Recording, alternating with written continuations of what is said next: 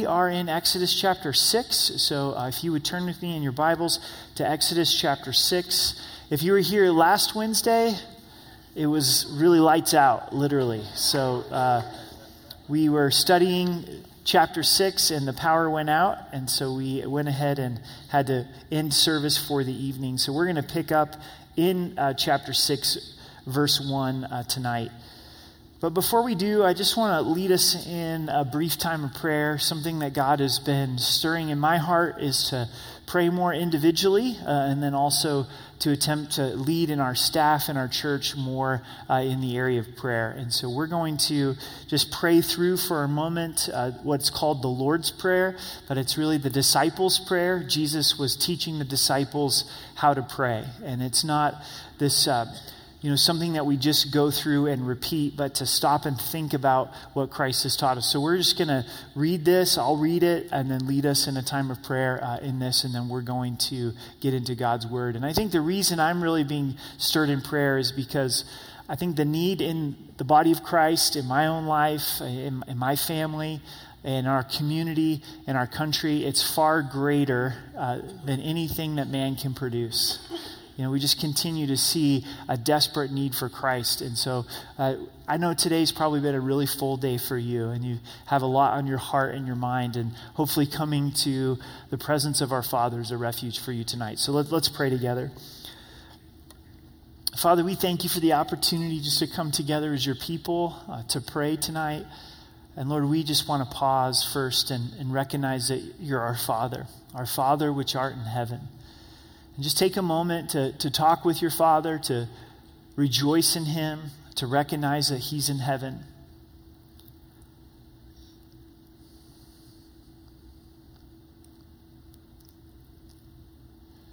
And hallowed be your name. Think of just characteristics of God that cause him to be set apart, to be unique, to be honored and revered, and just thank him for those character traits.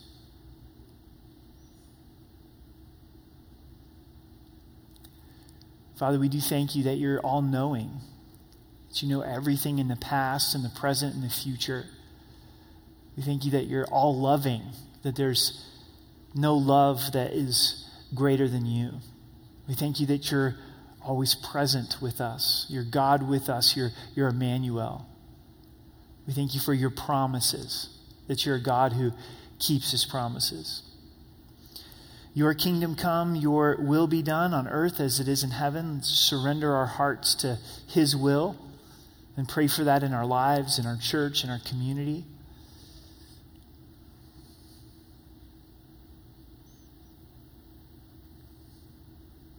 Jesus, we do wrestle with our will and surrendering our will to you. And tonight, we just acknowledge your kingdom come, your will be done in our lives. Give us this day our daily bread. If you have needs in your life, lift those up to the Lord. Financial needs, emotional needs, relational needs, struggles with sin.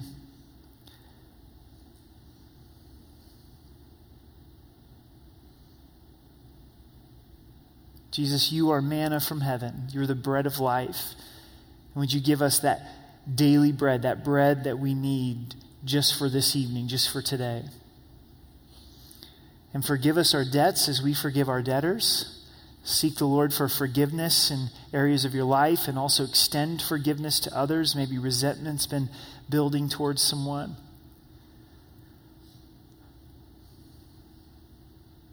Let's have clean accounts with the Lord, short accounts with the Lord.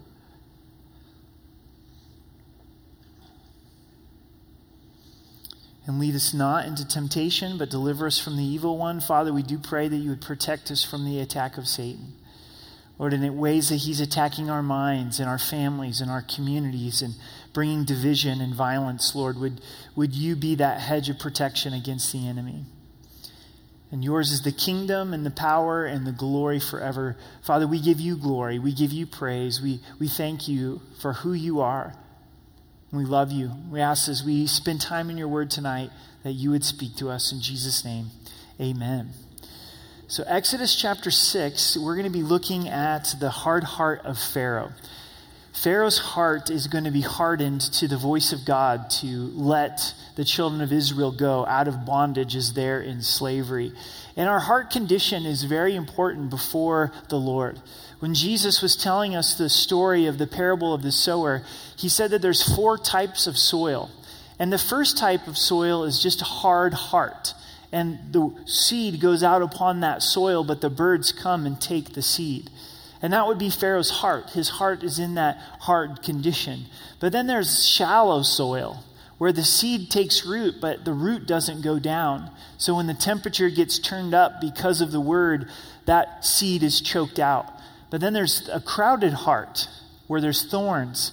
And Jesus said this is the cares of this world, where we start to look at, how am I going to pay the bills? How am I going to get groceries? How am I going to get my kids through school? And all of a sudden, the word of God, the cares of this life, it chokes out the word of God. But then there's the 4th soil, and it's the fertile soil.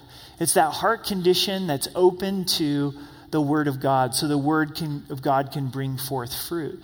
And as we read through Pharaoh this evening, hopefully we can say, Lord, I want a soft heart before you. And the interesting thing about our hearts is our heart could be soft towards the Lord 5 years ago or 5 months ago, but it doesn't necessarily mean that our heart is soft towards the Lord tonight. It could be dull. It could be hard. It could be distracted, and allowing the Lord to really have the attention of our hearts. So verse 1 of chapter 6, then the Lord said to Moses, now you shall see what I will do to Pharaoh. For with a strong hand he will let them go, and with a strong hand he will drive them out of this land. And God spoke to Moses and said to him, I am the Lord. I appeared to Abraham, to Isaac, and to Jacob as God Almighty, but by my name, Lord, I was not known to them. Moses is discouraged because he was off to a difficult start. And here God is encouraging him, saying, I revealed myself to Abraham, to Isaac, and Jacob, but I never revealed my name to them, that I am the great I am. And in those times of difficulty, we hold on to the character of God, how God has revealed himself to us, who God is. And then he remembers God's promises. He says, I've established my covenant with them to give them the land of Canaan, the land of their pilgrimage, in which they were strangers. He says, I have covenanted with the children of Israel. I'm going to give them the land of Canaan. And in times of discouragement, we must hold on to and remember the promises of God, to sink our teeth into the promises of God, to hold ourselves into the anchor of God's word and his promises. And also God encourages Moses by saying, I hear your prayers, I hear your groaning. And I also heard the groaning of the children of Israel, whom the Egyptians kept in bondage, and have remembered my covenant. And God hears your prayers. In times of discouragement and confusion and being overwhelmed, God hears that groaning. If you feel like, man, all I've got is a groaning to give to the Lord, he hears that. Therefore say to the children of Israel, I am the Lord. I will bring you out from under the burdens of the Egyptians. I will rescue you from their bondage, and I will redeem you with an outstretched arm and with great judgments. God's going to show his power in his rescue. He's going to show his power in his redemption of the children of Israel. And I will take you as my people, and I will be your God. Then you shall know that I am the Lord your God, who brings you out from underneath the burdens of the Egyptians. And I will bring you into the land which I swore to give to Abraham, to Isaac, and Jacob.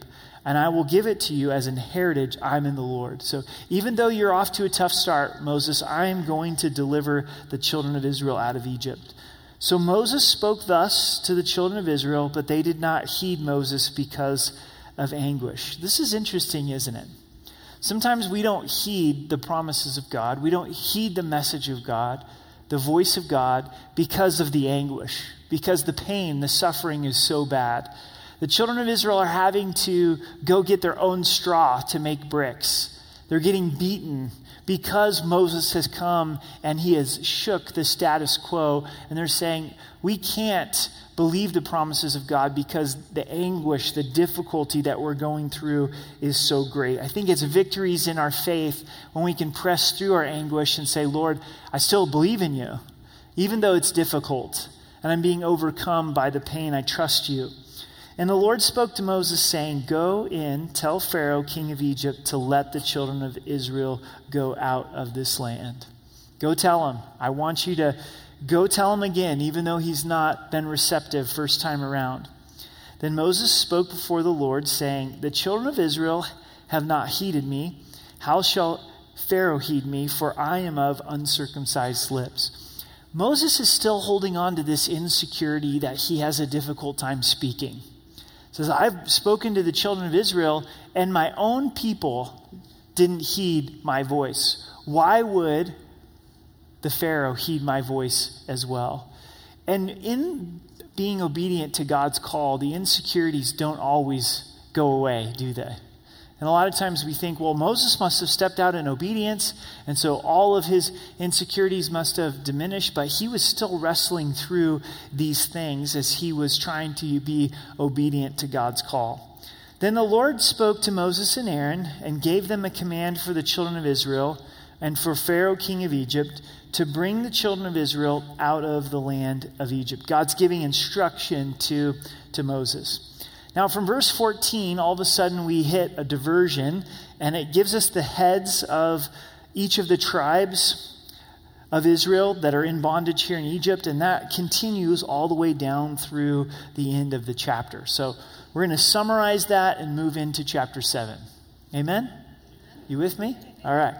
Verse 1 of chapter 7. So the Lord said to Moses, See, I've made you as God to Pharaoh, and Aaron your brother shall be your prophet. God's encouraging Moses as he's struggling to go to Pharaoh and saying, Look, I have elevated you in the eyes of Pharaoh. He's going to revere you the way that he should revere God, and he's going to see Aaron as a prophet. And this is where our faith is exercised as we step into something that God's called us to do, that he's going to give us the favor needed. He's going to give us the ability needed. In verse 2, You shall speak all that I commanded you, and Aaron your brother shall tell Pharaoh to send the children of Israel out of his land. And I will harden Pharaoh's heart and multiply my signs and wonders in the land of Egypt. So God is going to give the instruction to Moses. Moses is going to give it to Aaron. But Pharaoh's going to have a hard heart. And God says that he's going to harden Pharaoh's heart as well. God knows the heart condition of Pharaoh. He knows that Pharaoh's going to harden his heart, and he confirms Pharaoh's decision, and he's going to use Pharaoh's hard heart for his own glory. He's going to multiply his signs and his wonders because of Pharaoh's hard heart. So here's this hardness of Pharaoh, and God's saying, I'm going to harden his heart so that my signs and my wonders could be seen. God's going to use our lives. Hopefully it's in a heart condition of being surrendered to him. But if we choose a heart condition of being hardened to him, the Lord's going to use that as well for his glory. In verse 4, But Pharaoh will not heed you, so that I may lay my hand on Egypt and bring armies and my people, the children of Israel, out of the land of Egypt by great judgments. So Pharaoh's not going to listen for the opportunity for God to bring out the children of Israel in a magnificent way, in a glorious way, where God's glory is shown to the children of Israel and also to Egypt. I think we need to remember this in our lives as well, is that God is going to use suffering. He's going to use difficulty for his own glory, so that we can see his glory in a greater way, but also so that unbelievers can see God's glory in a greater way. So my dad likes to put it this way: you don't have a testimony unless you have a test. How many testimonies come out of tests? This is not easy for the children of Israel and Moses to walk through, but we know the story. We know how much glory is declared by God through these difficulties and this hard heart of Pharaoh. Verse 4, But Pharaoh will not heed. I read that verse 5, and the Egyptians shall know that I am the Lord when I stretch out my hand on Egypt and bring out the children of Israel from among them. So God is revealing himself to the Egyptians through this as well. We do know about the Egyptians historically is they were polytheistic, meaning that they believed in many, many gods. And God is showing that he's the one true living God. And we're going to see even in some of the plagues tonight where God is specifically giving these plagues to humble their false gods. In verse 6, then Moses and Aaron did so, just as the Lord commanded them, so they did. And Moses was 80 years old, and Aaron was 83 years old when he spoke to Pharaoh. So they're obedient to take the message to Pharaoh. Moses is 80 years old. Aaron's 83 years old. We know Moses lives to be 120 years. The first 40 years of his life were in Egypt. The second 40 years were in the wilderness. And then the last 40 years were leading the children of Israel out of bondage. So he's 2/3 of the way through his life, and you could say that his ministry is just beginning. Would you say maybe I'm 2/3 through my life? Well, we don't know, right? We don't know. God is the one who has numbered our days. But let's just take the average. If we were to take the average age, if you say, okay, I'm 2/3 through my life, you may just be starting your ministry in a sense, right? Moses was enrolled in God's school of education, of God's school of preparation. And he had to be humbled and had to become meek and dependent upon the Lord before God will use him. Don't allow age to be the factor, young or old, to cancel us from being used by God. God loves to use young people. He loves to use not so young people and everything in between, right? So we look at verse 8. Then the Lord spoke to Moses and Aaron, saying, when Pharaoh speaks to you, saying, show a miracle for yourself, then you shall say to Aaron, take your rod and cast it before Pharaoh and let it become a serpent. Pretty cool, right? Throw down your rod and it becomes a snake. So Moses and Aaron went into Pharaoh, and they did so just as the Lord commanded. And Aaron cast down his rod before Pharaoh and before his servants, and it became a serpent. But Pharaoh also called the wise men and the sorcerers, so the magicians of Egypt. They also did in like manner with their enchantments. For every man threw down his rod, and they became serpents. But Aaron's rod swallowed up their rods, and Pharaoh's heart grew hard, and he didn't heed them as the Lord had said. So this is a very cool scene here in the scriptures. As Aaron throws down his rod, it becomes a serpent, but the magicians are able to copy or counterfeit the work of God. And the enemy is always doing that. He's always offering a counterfeit or a copy to the work of God. But God always has the upper hand. Aaron's snake eats all of the magician's snakes. Yay, God, right? And God's showing his power, and God's showing his victory over the enemy. But Pharaoh's heart isn't softened. Pharaoh's heart is not in a place where he goes, oh, maybe there's something to the message of Moses and Aaron. So the Lord said to Moses, Pharaoh's heart is hard. He refuses to let the people go. Go to Pharaoh in the morning when he goes out to the water, and you shall stand by the river's bank to meet him, and the rod which was turned to a serpent you shall take in your hand. And you shall say to him, the Lord God of the Hebrews has sent me to you, saying, let my people go, that they may serve me in the wilderness. But indeed, until now, you would not hear. Pharaoh's got to be going, when are these guys going to go away? Like, when are they going to get the message that I'm not going to let the Israelites go? Thus said the Lord, by this you shall know that I am the Lord. Behold, I will strike the waters which are in the river with the rod that is in my hand, and they shall be turned to blood. And the fish that are in the river shall die, the river shall stink, and the Egyptians will loathe to drink the water of the river. This is a big deal. This is the Nile River, and everything for the Egyptians, their life was connected to the Nile River. The Nile River was the source of their drinking water. The Nile River was the source of their farming. They even had some of their false gods tied to the Nile River. God couldn't have picked a more strategic place to get the attention of the Egyptians. If we were to say, well, what's most important to the United States of America that God were going to plague to get our attention, what would you come up with, right? Well, maybe the stock market and maybe the NFL. You know? Maybe, who knows in which order, right? But for the Egyptians, it was the Nile River. For God to turn the Nile River to blood was to get everyone's attention, to take this seriously, that God indeed was in this. So verse 19, then the Lord spoke to Moses, say to Aaron, take your rod, stretch out your hand over the waters of Egypt, over their streams, over their rivers, over their ponds, and over all their pools of water, that they may become blood. And there shall be blood throughout all the land of Egypt, both in buckets of wood and pitchers of stone. So all of the water being affected. And Moses and Aaron did so, just as the Lord commanded. So he lifted up the rod and struck the waters that were in the river, in the sight of Pharaoh and the sight of the servants, and all the waters that were in the river were turned to blood. The fish that were in the river died, the river stank, and the Egyptians could not drink the water of the river, so there was blood throughout all of the land of Egypt. So not only do you have the water being turned to blood, but the fish are dying. And the fish are a great source of food for the Egyptians. I'm sure everyone's attention is now upon Moses and Aaron. The magicians of Egypt did so with their enchantments, and Pharaoh's heart grew hard, and he didn't heed them as the Lord had said. So the magicians are, again, able to copy this plague, but they weren't able to remedy it. Isn't that what's really needed here?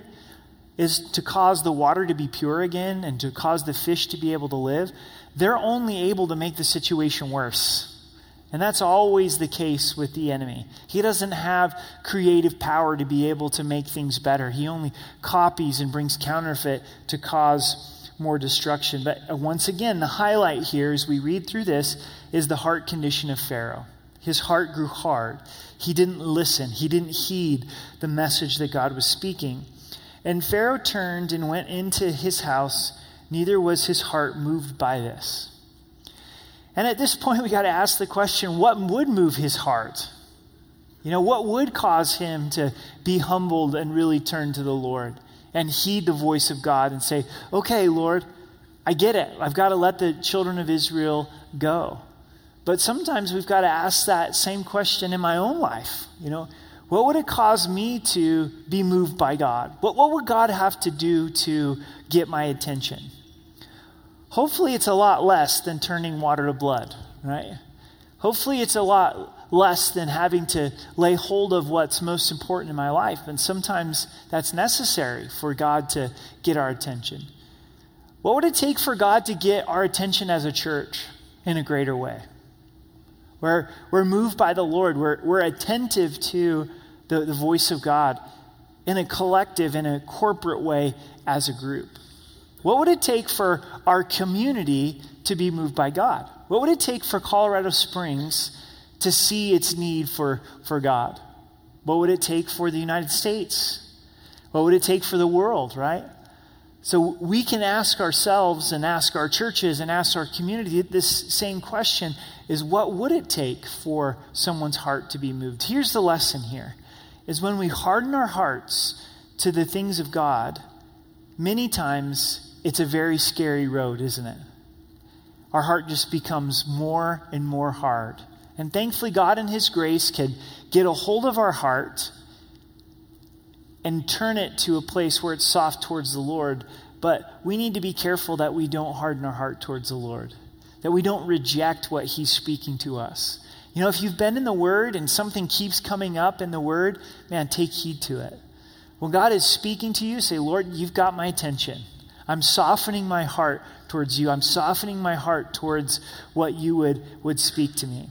In verse 24, so all the Egyptians dug all around the river for water to drink because they could not drink the water of the river. And 7 days passed after the Lord had struck the river.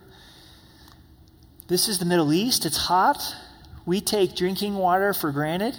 Like, just turn this on. My whole life, it's always worked. Everywhere I've ever lived, I've been blessed to get good water out of the fountain. Crazy. Oregon, they have running water out of the fountain. Colorado, running water. You know, in the springs, I don't know if you guys have noticed, but in Colorado Springs, we've got good water. It tastes good. Like you go up to Denver and you're like, what are these guys doing up here?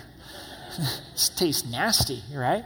But we've been blessed throughout our country. You just turn on the water. But here for the Egyptians, all their water comes from the Nile, and now it's bloody, and so they're starting to dig holes to try to get water. Here the Hebrews were humbled to go gather straw to build their bricks, but now all of the Egyptians are humbled to have to get water. And the Lord spoke to Moses, "Go to Pharaoh and say to him, 'Thus says the Lord, let my people go, that they may serve me. But if you refuse to let them go, behold, I will smite all your territory with frogs.'" This would be a good time to say uncle. This would be a good time to say, okay, you win, and we're going to let the Israelites go. Why frogs? Why is God doing this? We do know that the Egyptians, one of the things that they worshipped were frogs. And one of their gods, the gods of fertility, they have found idols, statues, where the head of the statue was actually a frog. So this is very strategic from God, first to get the Nile River that they worshipped, but now to get frogs and humble them by their own worship, to cause them to look to the one true living God. God here objectively is knocking their idols down. This is systematic by the Lord and God humbling the Pharaoh and the Egyptians. "So the river shall bring forth frogs abundantly, which shall go up and come into your house, into your bedroom, on your bed, into the house of your servants, on your own people, into your ovens, into your microwaves, into your KitchenAid, into your coffee pot, into your kneading bowls. And the frogs shall come up on you and your people, even when you're at Chick-fil-A, and on all your servants." I mean, it's getting bad. "Then the Lord spoke to Moses, 'Say to Aaron, stretch out your hand with your rod over the streams, over the rivers, over the ponds, and cause the frogs to come up on the land of Egypt.' So Aaron stretched out his hand over the waters of Egypt, and the frogs came up and covered the land of Egypt. And the magicians did so with the enchantments and brought up frogs on the land of Egypt." So once again, the magicians are able to copy it, but not remedy it. "Then Pharaoh called for Moses and Aaron and said, 'Entreat the Lord, that he may take away the frogs from me and from my people, and I will let the people go, that they may sacrifice to the Lord.'" So Pharaoh's like, okay, I've had enough. If you get rid of the frogs, then I'm going to let the people go to worship. And Moses said to Pharaoh, "Accept the honor of the saying, which I shall intercede for you, for your servants, for your people, to destroy the frogs from you and your house, that they may remain in the river only." This is really interesting. So he said, "Tomorrow." And he said, "Let it be according to your word, that you may know that there is no one like the Lord our God." What did Pharaoh say? Let's get rid of the frogs tomorrow. Why wouldn't you say, let's get rid of the frogs right now? He wanted one more night with the frogs. And many times when we're in our sin, as torturous as the sin is, we say, "God, just give me one more night with the frogs. I'm really not ready to get rid of this anger. I'm really not ready to let go of this covetousness or bitterness or sexual sin or addiction. I'm just going to have one more night with it. Then I'll part with it tomorrow." You know, if we're really at a place where we're fed up with the frogs, we'd say, "Lord, I'm ready to do business tonight." And if that's where you're at with some area of sin or struggle in your life, in our life, let's not wait for tomorrow. Let's say, "Lord, I'm ready for you to do that work of deliverance." And the boldness here of Moses and Aaron to say, look, this is so that you know that there's one God. There's one Lord. And he is the God of gods, not polytheism, but one true living God. Verse 11, "And the frogs shall depart from you and from your house and from your servants and from your people. They shall remain in the river only." Then Moses and Aaron went out from Pharaoh, and Moses cried out to the Lord concerning the frogs which he had brought against Pharaoh. So the Lord did according to the word of Moses, and the frogs died out of the houses, out of the courtyards, and out of the fields. They gathered them together in heaps, and the land stank. So it's kind of annoying to have all these frogs jumping around everywhere. But then they all died at once and began to rot and begins to stink. You can smell it right now, can't you? You ever had like vomit in the car? You can't really get that smell out. This is like vomit smell throughout the whole land. All of a sudden, the sanctuary just got really stinky. Just stink everywhere. Then the Pharaoh saw that there was relief. He hardened his heart and didn't heed them, that as the Lord had said. So Pharaoh changes his mind once there's relief from the frogs. And unfortunately, this is like us as well. When the pressure's on in our lives and we're surrounded by frogs and they're destroying us, we're like, God, deliver me. I'm ready to do things your way. Yes, Lord, I'm surrendered to you. But then there's a little bit of relief. Things get a little bit better. There's not the trial that we were in before, and it's easy for us to go back on our commitment that we had made to the Lord. Verse 16, we see the third plague, the plague of lice. So the Lord said to Moses, say to Aaron, stretch out your rod and strike the dust of the land so that it may become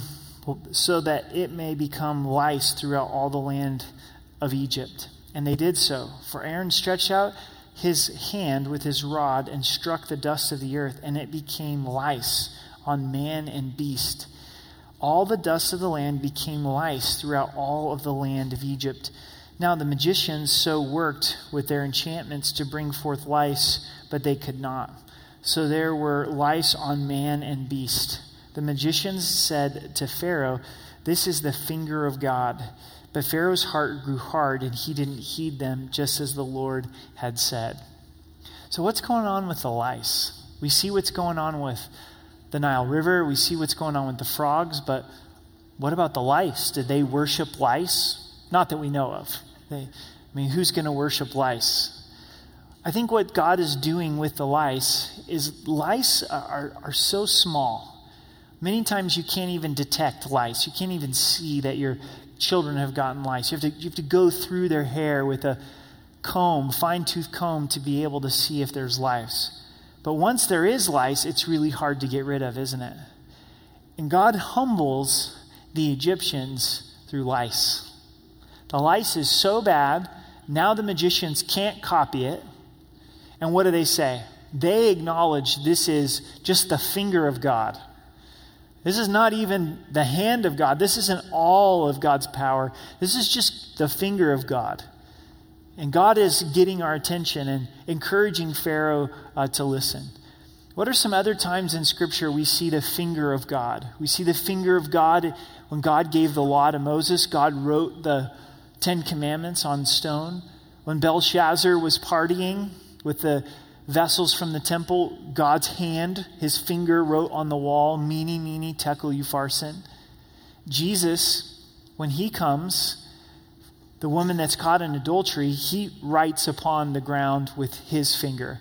The law writes for judgment. Jesus writes for forgiveness for those who will receive it and walk in his freedom. So God can humble us through the smallest of things, can't he? He can use lice to bring us to our knees. Say, Lord, I need you in my life. He humbles this whole entire nation through lice. It causes me to reflect on just how gracious that the Lord is being to the United States of America, and hopefully it's his kindness that leads us to repentance. But God could humble us as a nation very quickly and very easily. It would just take the tip of his finger. It would take no effort on his part.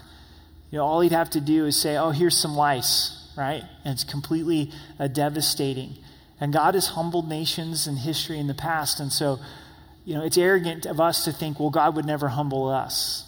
Or it's prosperity forever for the United States of America. I think largely we've taken it for granted. This is the fourth plague, and this is the last that we'll study tonight. And the Lord said to Moses, rise early in the morning and stand before Pharaoh as he comes out to the water. Then say to me, thus says the Lord, let my people go, that they may serve me. Or else, if you will not let my people go, behold, I will send swarms of flies on you and your servants and your people and into your houses. The houses of the Egyptians shall be full of swarms of flies, and also the ground in which they stand. So this isn't just a few flies. Right? Your house is just filled with swarms of flies. When you're trying to walk on the ground, you're just have this sea of flies. And in that day I will set apart the land of Goshen in which my people dwell, that no swarm of flies shall be there, in order that you know that I am the Lord in the midst of the land. So this time the Israelites are not affected by this plague, only the Egyptians, again to show the Egyptians God's power.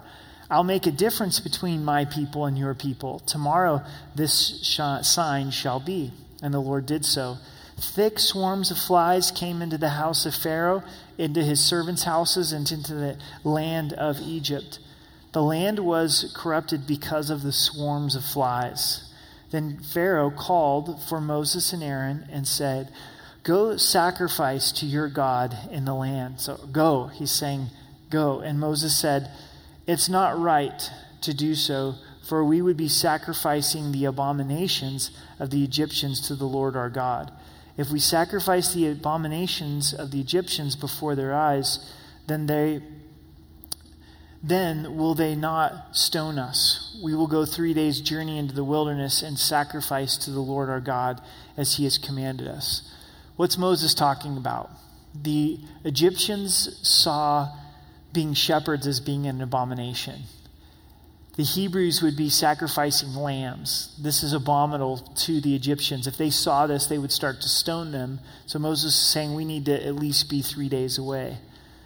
So Pharaoh said, "I will let you go, that you may sacrifice to the Lord your God in the wilderness. Only you shall not go very far away. Intercede for me." Then Moses said, "Indeed, I am going out for you, and I will entreat the Lord that the swarms of flies may depart tomorrow from Pharaoh, from his servants, and from his people. But let Pharaoh not deal deceitfully anymore in not letting the people go to sacrifice to the Lord." So Moses starts to call him out on this. Hey, no change in your mind. So Moses went out from Pharaoh and entreated the Lord. And the Lord did according to the word of Moses. He removed the swarm of flies from Pharaoh, from his servants, and from his people. Not one remained. So they're seeing God's power with these plagues coming, but they're also seeing God's power with these plagues ending so quickly. It's like one moment the flies are there, and then all of a sudden it's a no-fly zone. God's like, "I'm Lord of the flies. Lord of the flies. Peace out. Drop the mic. See you later," right? Like, what in the world just happened? But Pharaoh hardened his heart at this time also. Neither would he let the people go. Pharaoh continuing to harden his heart. So 2 takeaways for us tonight. And the first is this, is what is the condition of my heart? Is my heart becoming hard? Is my heart becoming dull? Is my heart becoming distracted or crowded? In Proverbs 4, it says this, "Guard your heart, keep your heart with all diligence, because out of it flows the issues of life." So paraphrase, God's saying everything flows through your heart. Jesus said, "Love the Lord God with all of your heart, mind, soul, and strength." And it is a battle. It is a journey. There's a lot of heart work to be done to say, not a month ago or 6 weeks ago, but tonight, where's my heart? And has God been trying to get my attention? Has he been speaking to me, but I've been hardening my heart to the Lord? And soften your heart to the Lord. And maybe you've been hardening your heart to the message of salvation for some time. You've heard the gospel. You've heard that Jesus died for your sins and rose again, that there's only one way to salvation, and that's through Jesus Christ. But for some reason, you've said, that's not for me. And you've rejected Christ and you've rejected the gospel. And I would encourage you tonight to open your heart, to soften your heart, and to believe in Christ and trust him to do that work of salvation inside of you. One of the beautiful things about taking communion, and we have the opportunity to do that tonight, is it's really heart work with the Lord, where our heart meets with his heart over communion and saying, "Lord, would you do business with my heart? I want to love you with my heart, so I'm laying my heart before you." And allow the Lord to do that work with him. But it's never too late, nor is it ever too much to love God with your heart. Just continue to say, "Jesus, I love you. I'm not perfect, but I love you. And I'm softening my heart before you. And please keep my heart from getting hard like Pharaoh's. And the other takeaway is this, is God is using circumstances and difficulty in our lives to declare his glory to others. So as we're going through a trial and we're going through a difficulty, in the midst of our pain, we tend to only see our own experience. We tend to only reflect on our own comfort. But as the children of Israel and Moses are suffering, God is declaring his glory to the Israelites and to the Egyptians in a way that's very powerful, and it's his strong hand. And the Lord will do the same in our lives. Many times when we say, Lord, would you use me? I want my life to count for eternity. God, a desire for my life to be effective for the things of God. One of the ways that God allows that is or answers that prayer is he allows suffering in our lives. He says, okay, you're going to go through difficulty. You're going to go through this challenge in order for my glory to be seen. So God is using these circumstances with the Pharaoh and the Egyptians and the plagues to ultimately declare his glory in a very great way. So as we go through our trials in our lives and our pain and our agony, remember something bigger is happening. And God's declaring his glory through our circumstances and through our trials. So let's stand together, let's pray, and we'll enter into communion this evening.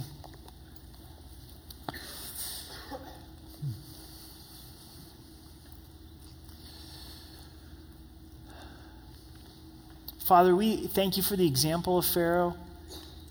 You knew his heart, and you hardened his heart and confirmed that choice that he had made. And Lord, you know our hearts, and we don't want our heart to be in that hard state. So Lord, would you search us? Would you know us? And even as we take communion, would you reveal the condition of our heart before you? And Lord, help us to see your work, your handiwork in the midst of the trials of our lives, that you are declaring your glory through the difficulty that we're going through. I pray for those that are going through challenge tonight, that you would encourage them, that you're setting the stage for your glory to be declared, that you comfort them, comfort us, give us peace. Lord, would you meet us in communion tonight in a special way? In Jesus' name, amen.